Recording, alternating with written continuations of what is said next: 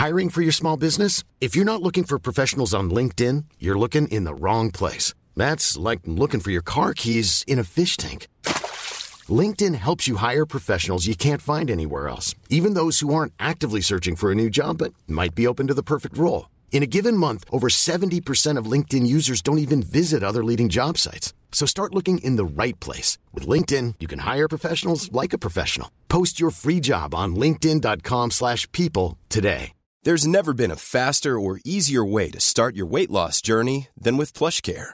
PlushCare accepts most insurance plans and gives you online access to board-certified physicians who can prescribe FDA-approved weight loss medications like Wegovy and Zepbound for those who qualify. Take charge of your health and speak with a board-certified physician about a weight loss plan that's right for you. Get started today at plushcare.com/weight loss. That's plushcare.com/weight loss. plushcare.com/weight loss.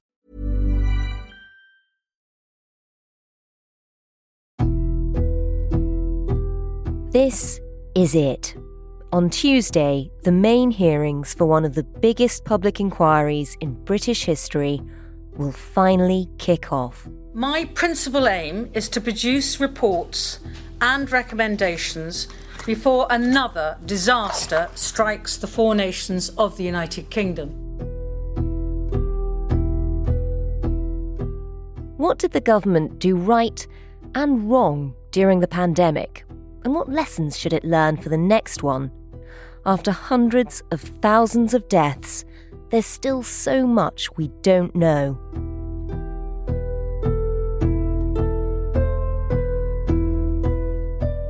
Here are just a few of the 150 questions that have already been sent to one witness, Boris Johnson, to answer under oath.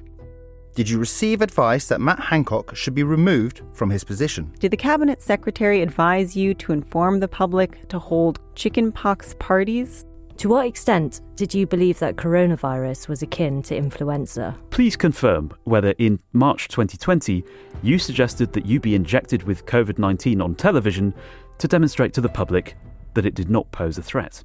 Were you advised or Did you requested say to on leave or the around country? the 22nd Why did you not attend any COBRA meetings in relation to COVID-19 on the 24th of January, 29th of January, 12th of February, 18th of February. Did you state that you would rather let the bodies pile high than order another lockdown? If so, please set out the circumstances in which you made these comments.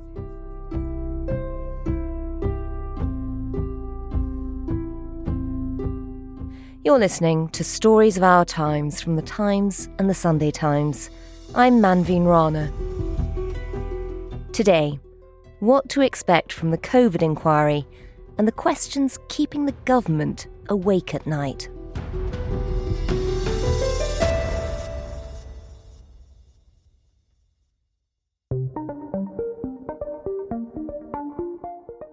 Later in today's episode, we'll hear from the Sunday Times investigations team that exposed some of the biggest government failings during COVID.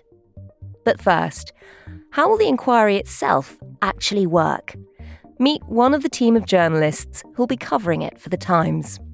My name's James Beale and I'm the social affairs editor at The Times. We now have, starting next week, the much-anticipated COVID inquiry.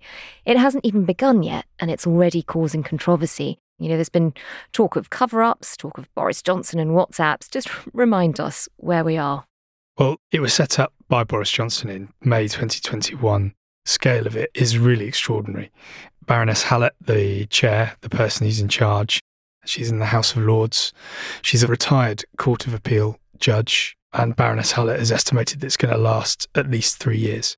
The cost at the moment is slated as something like 125 million. If you look at the 6 modules that have been announced, it's going to look at a whole number of different things. You've got the first one that's going to start next week on pandemic resilience and preparedness. You've got government decision-making. You've got the impact of the pandemic on the healthcare systems in each of the 4 nations, vaccines, government procurement and the care sector.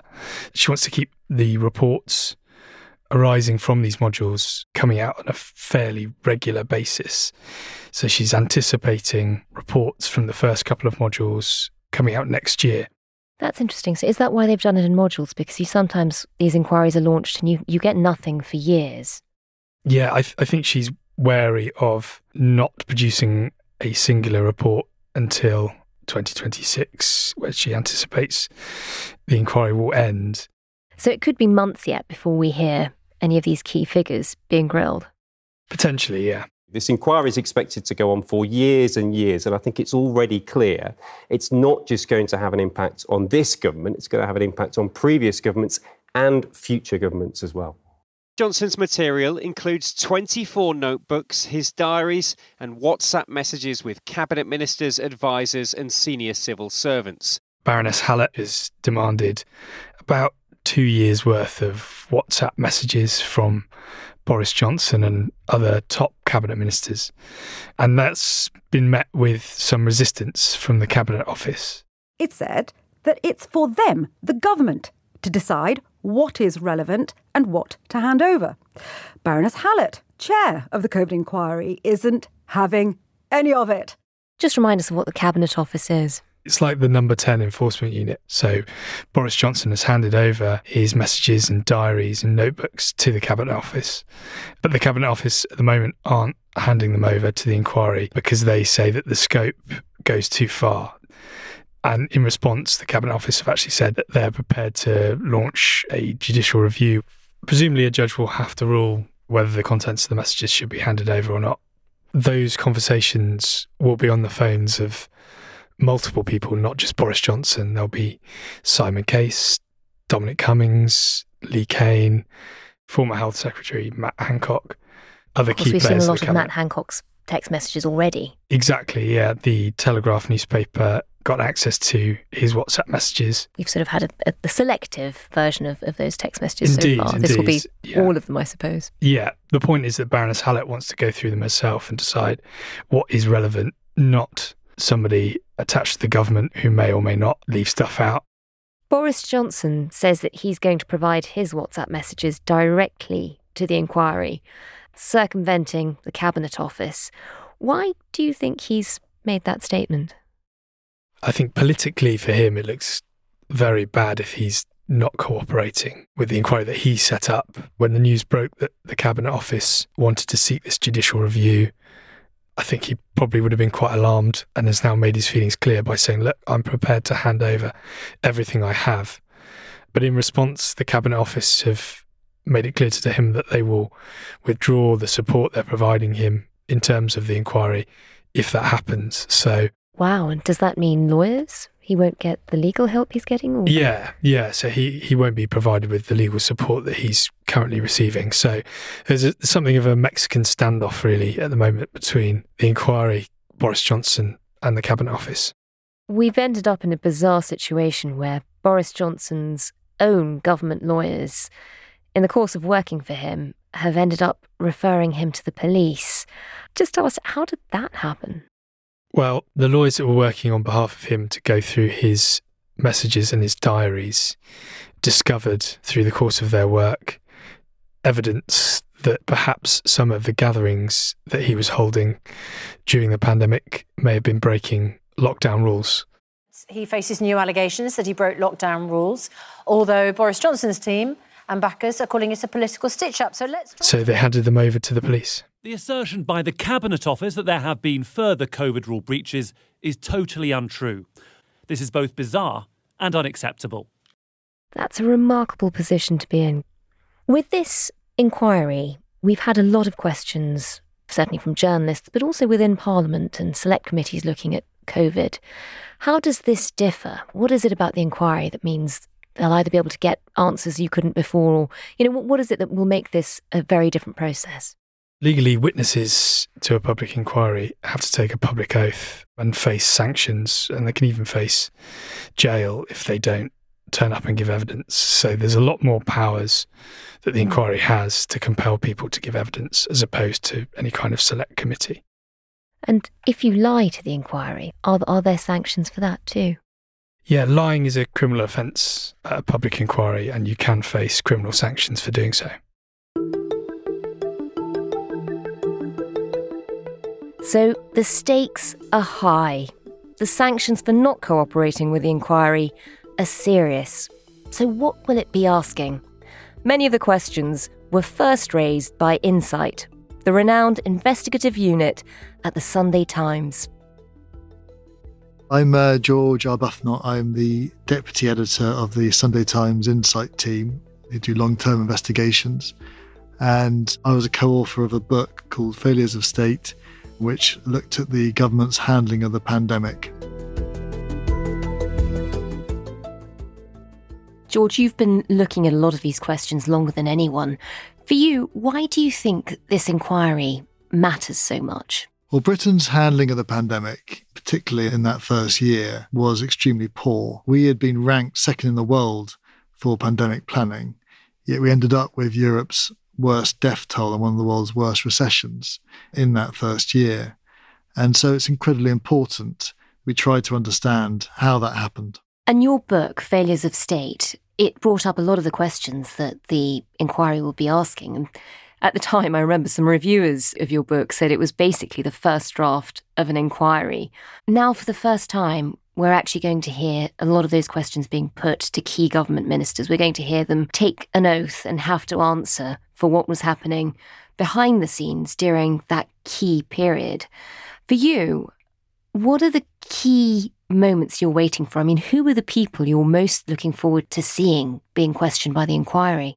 Yeah, well, obviously, a lot of the people that we spoke to for our reporting and also for the book will be called to give evidence to the inquiry. So it'll be fascinating to see what they say. But also, we spoke to as many people as possible, but the inquiry will have access to everyone who was in the room when decisions were made.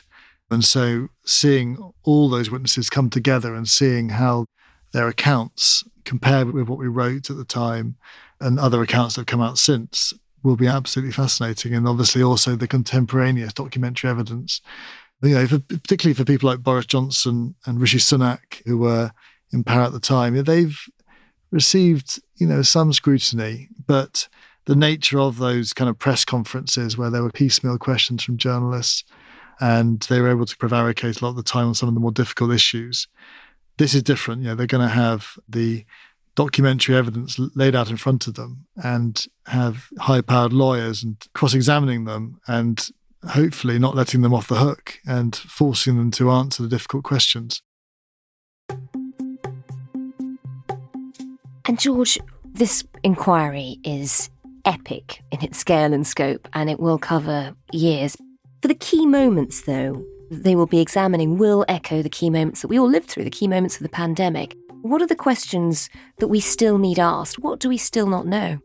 Well, certainly when the virus first started emerging in January 2020, Britain was not in a good state of preparedness. With austerity, we'd allowed our pandemic stockpiles to dwindle with things like PPE, for example.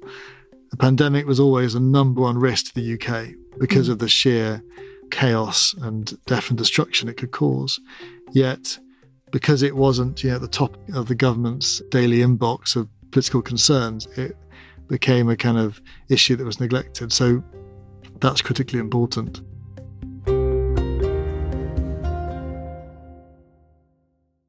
The other issue was through those first 6 weeks or so of the virus emerging, was the government's failure to properly grasp and grip the problem. And the central to that was Boris Johnson himself. We reported that he'd missed the first 5 COBRA meetings on the virus through January and February. And we now have heard it alleged that he was so keen to downplay the virus that he has actually discussed going on live TV and being injected with it himself to prove that it wasn't something to be concerned about. I mean, that's just so shocking now, given that when he did get it, he was very seriously ill in hospital. The idea that he would have been injected on TV. Absolutely.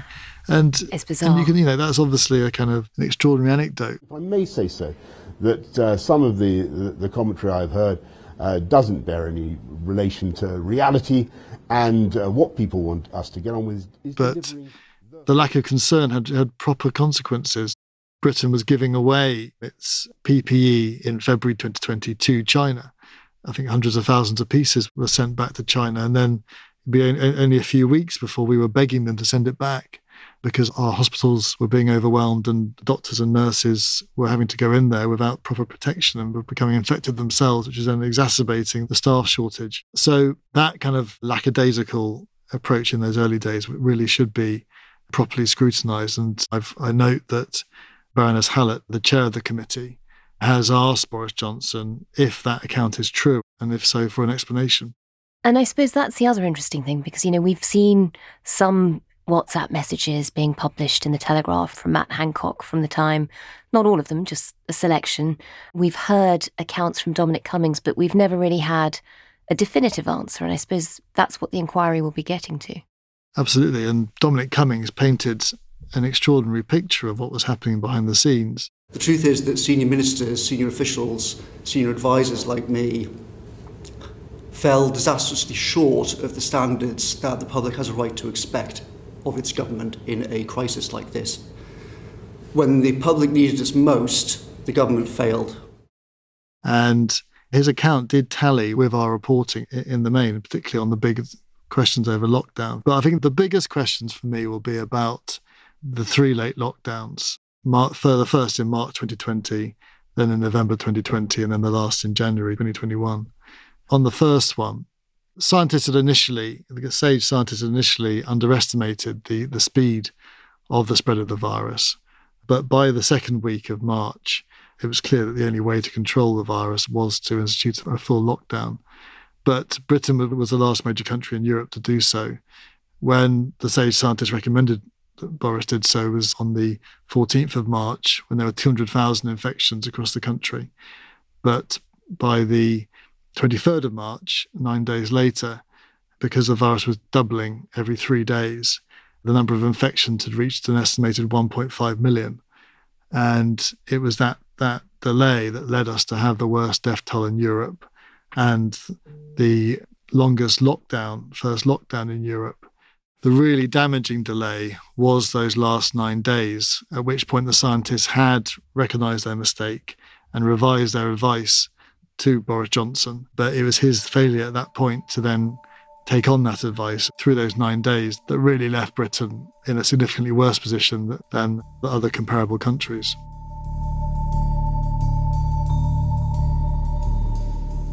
The government claimed in that first wave that everybody got the care they needed. I remember Matt Hancock made that claim in particular, but the truth was almost the opposite. Thousands of people died without the care they needed. Something like just 1 in 9 of those who died of the virus in that first wave ever got into intensive care. So a tiny percentage got the best possible treatment before they died. Many were left in care homes. Ambulances were prevented from going to care homes because it was felt that the care needed to be rationed. Thousands of people died in their own homes. Yeah, it was horrifying. Thinking back to it now, it's just extraordinary to think we lived through that moment. Matt Hancock was also supposed to be responsible for sending people back to care homes. Just tell us a bit about that policy and the impact it had and what you're hoping to find out about it in this inquiry. Yeah, so they were desperate to free up hospital beds. And so they made a very rapid decision in the 3rd week of March, before the first lockdown, to eject elderly people from hospital and send them to care homes. But they did not test them for the virus before sending them to the care homes. And so that effectively seeded the virus into the places where Britain's most vulnerable people were. And because hospital beds became so scarce, once the virus took hold in these care homes and people became seriously ill, they would not then be taken to hospital. And so these care workers were having to tend to elderly people who were just dying, often several a day. And we actually recovered some documents which suggested that they were sending people to care homes who actually had tested positive for the virus in hospital. Knowing that. And it was completely reckless. I remember speaking to a care home owner who talked about multiple people dying in his home over a couple of days. And they were desperately calling ambulances, asking them to come, and they never did. And then when the first wave eased off with the lockdown, they were able to send some of their elderly to hospital when they caught COVID. And some of them did survive as a result of that hospital treatment. Whereas previously everyone had caught the virus because they were so frail, had died.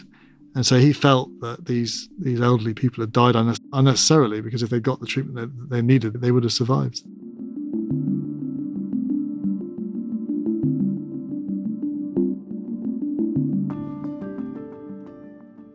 Coming up, what are the big questions that Rishi Sunak will have to answer under oath? That's in just a moment.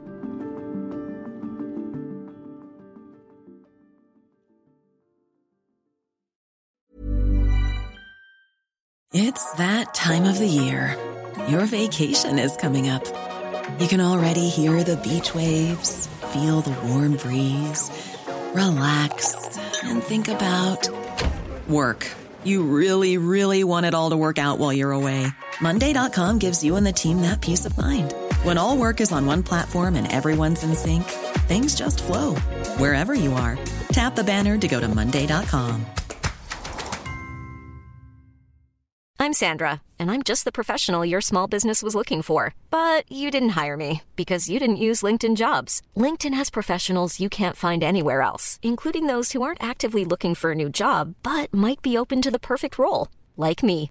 In a given month, over 70% of LinkedIn users don't visit other leading job sites. So if you're not looking on LinkedIn, you'll miss out on great candidates like Sandra. Start hiring professionals like a professional. Post your free job on linkedin.com/people today. There's never been a faster or easier way to start your weight loss journey than with PlushCare. PlushCare accepts most insurance plans and gives you online access to board-certified physicians who can prescribe FDA-approved weight loss medications like Wegovy and Zepbound for those who qualify. Take charge of your health and speak with a board-certified physician about a weight loss plan that's right for you. Get started today at plushcare.com/weight loss. That's plushcare.com/weight loss. plushcare.com/weight loss.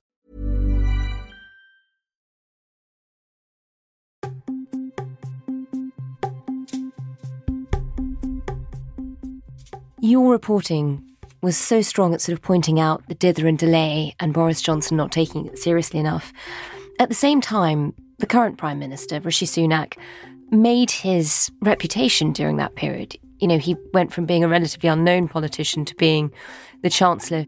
What are the issues you're most interested in hearing about him? Well, he made his name with the furlough scheme, and he'd only just become Chancellor. And obviously stood up at the press conference and said, we're going to look after everyone, which was, obviously was crucial in keeping people's head above water during the first lockdown. But when Boris got ill and then came out of hospital, he stood on the steps of Downing Street and made a speech where he said it would be a catastrophe for this country if we allowed a second wave of the virus. We must also recognise the risk of a second spike, the risk of losing control of that virus and letting the reproduction rate go back over 1. Because that would mean not only a new wave of death and disease, but also an economic disaster. And so it was felt that he'd understood the point that allowing the virus to escalate again would leave the country again in the worst of both worlds. So we had a long lockdown. The virus got back under control in the summer of 2020. But then Rishi Sunak decided in an attempt to boost the economy that he would introduce his Eat Out to Help Out scheme. Now, the Sage scientists were not consulted about this. And when they heard about it, they were horrified. I mean, it's such a big policy and they didn't follow the science? They didn't consult the scientists. They were astonished. So they saw it as incentivizing people to go into small spaces. They described it as subsidizing the spread of the virus with public money. Wow. And what they really find remarkable is that if you were really trying to boost the economy, you would have made it include takeaways. So you could pick up the food and take it home and eat it in relative safety. But It didn't. You only benefited from it if you actually went into the crammed restaurant. Such a good point. It did encourage people to try and go back to normal effectively. Exactly. And studies have found that it did significantly fan the flames of the virus. By September, it was again doubling in only a matter of days. At that point, the scientists said, look, we made the mistake in the first wave of acting too late. We cannot do this again. From our reporting, it suggests that Boris Johnson was almost persuaded of that argument.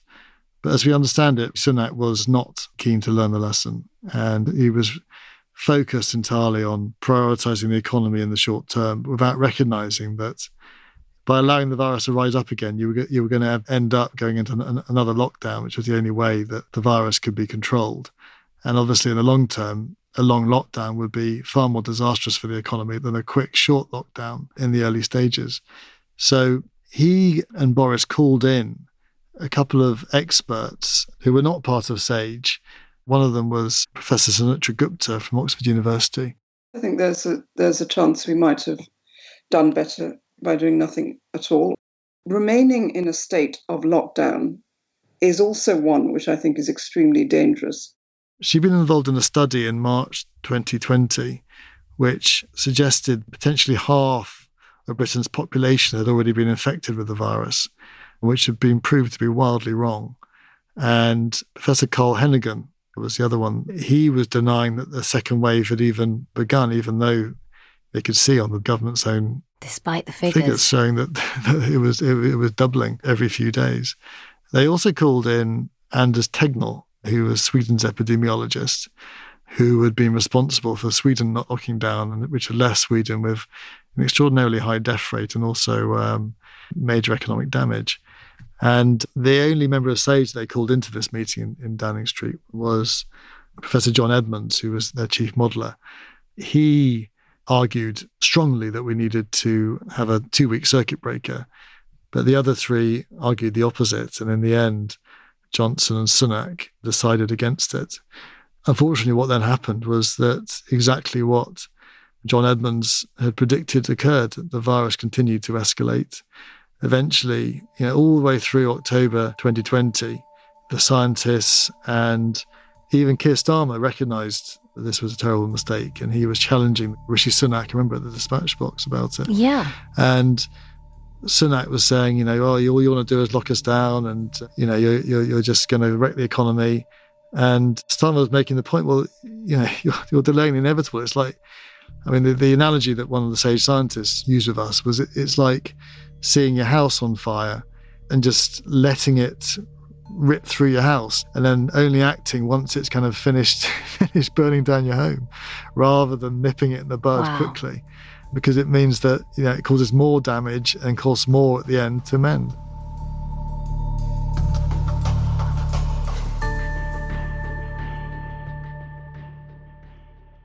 George, that story alone is remarkable. And this is a government who at the time was telling us, the public, every day that they were following the science.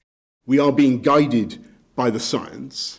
We followed the science throughout this, building on that science. We will be relying, as ever, on the science. All of that will be quite shocking when it's finally gone over in the inquiry.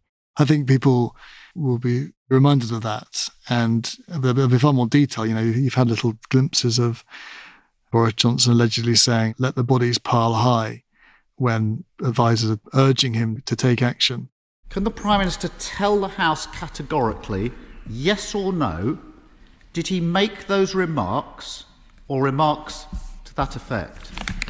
Prime Minister. No, Mr. Speaker, and I think the right honourable gentleman is a lawyer, I'm given to understand. I think that if he's going to repeat allegations like that, he should come to this House and substantiate those allegations and say where he heard them and who exactly is supposed to have said those. Who exactly is supposed to have said those things, Mr. Speaker?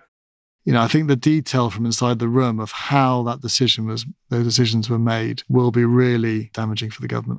And with a lot of these big policies that we've just talked about, so whether it was Eat Out to Help Out or, the delay of that autumn lockdown, they were all policies that had Rishi Sunak's signature on them. Literally, the posters for Eat Out to Help Out were all signed by him. What do we think will be coming out of Rishi Sunak's WhatsApps? Is that sort of almost a bigger question than Boris Johnson's? Well, when the recent stories about government taking their own inquiry to court, to try and avoid having to hand over their full communications and WhatsApps, etc. Obviously, ultimately the Prime Minister has responsibility for that kind of decision. I was putting my mind back to what Rishi Sunak might be so worried about.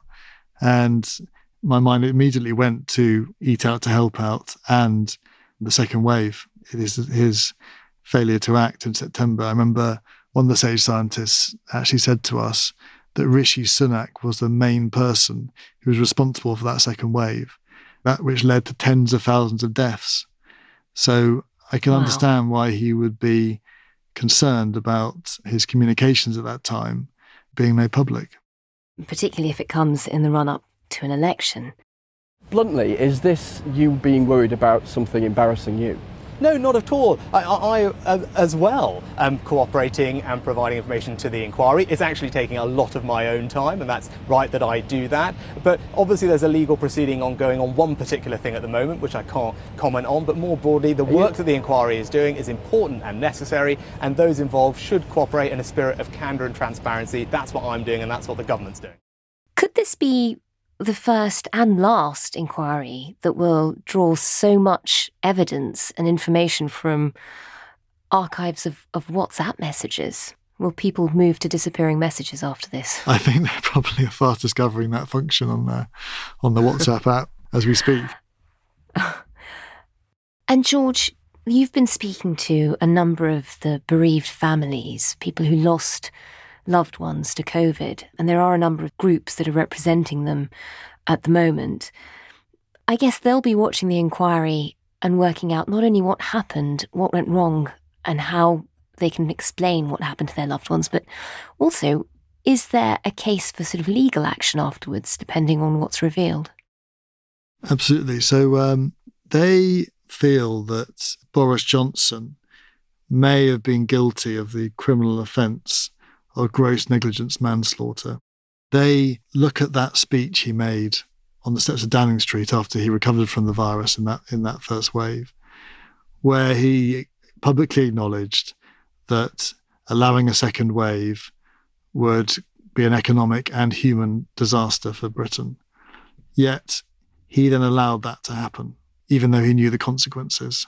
And so they've received legal advice that they could potentially take a court action against Boris Johnson on that charge. They didn't want to do that before the inquiry because they wanted to allow all the evidence to emerge, which they could then potentially use in the legal action. So once the inquiry is finished, they will consider their options. But it is certainly something that their legal team are looking at. And I suppose we can assume that Boris Johnson would deny any suggestion that he's guilty of gross negligence. I'm sure, yeah. He would, that's for sure. But for the families, this inquiry has already been a long time coming. How do they feel about the fact that it'll be taking evidence until 2026? It could be some years yet before they get the answers they're after. They're massively frustrated. They wanted there to be a quick inquiry in the summer of 2020 after that first wave to make sure that the same mistakes were not repeated, which of course did occur. So they're just desperate for answers, and many of them feel that their loved ones died should still be living, should be with them. And they want to know who to blame.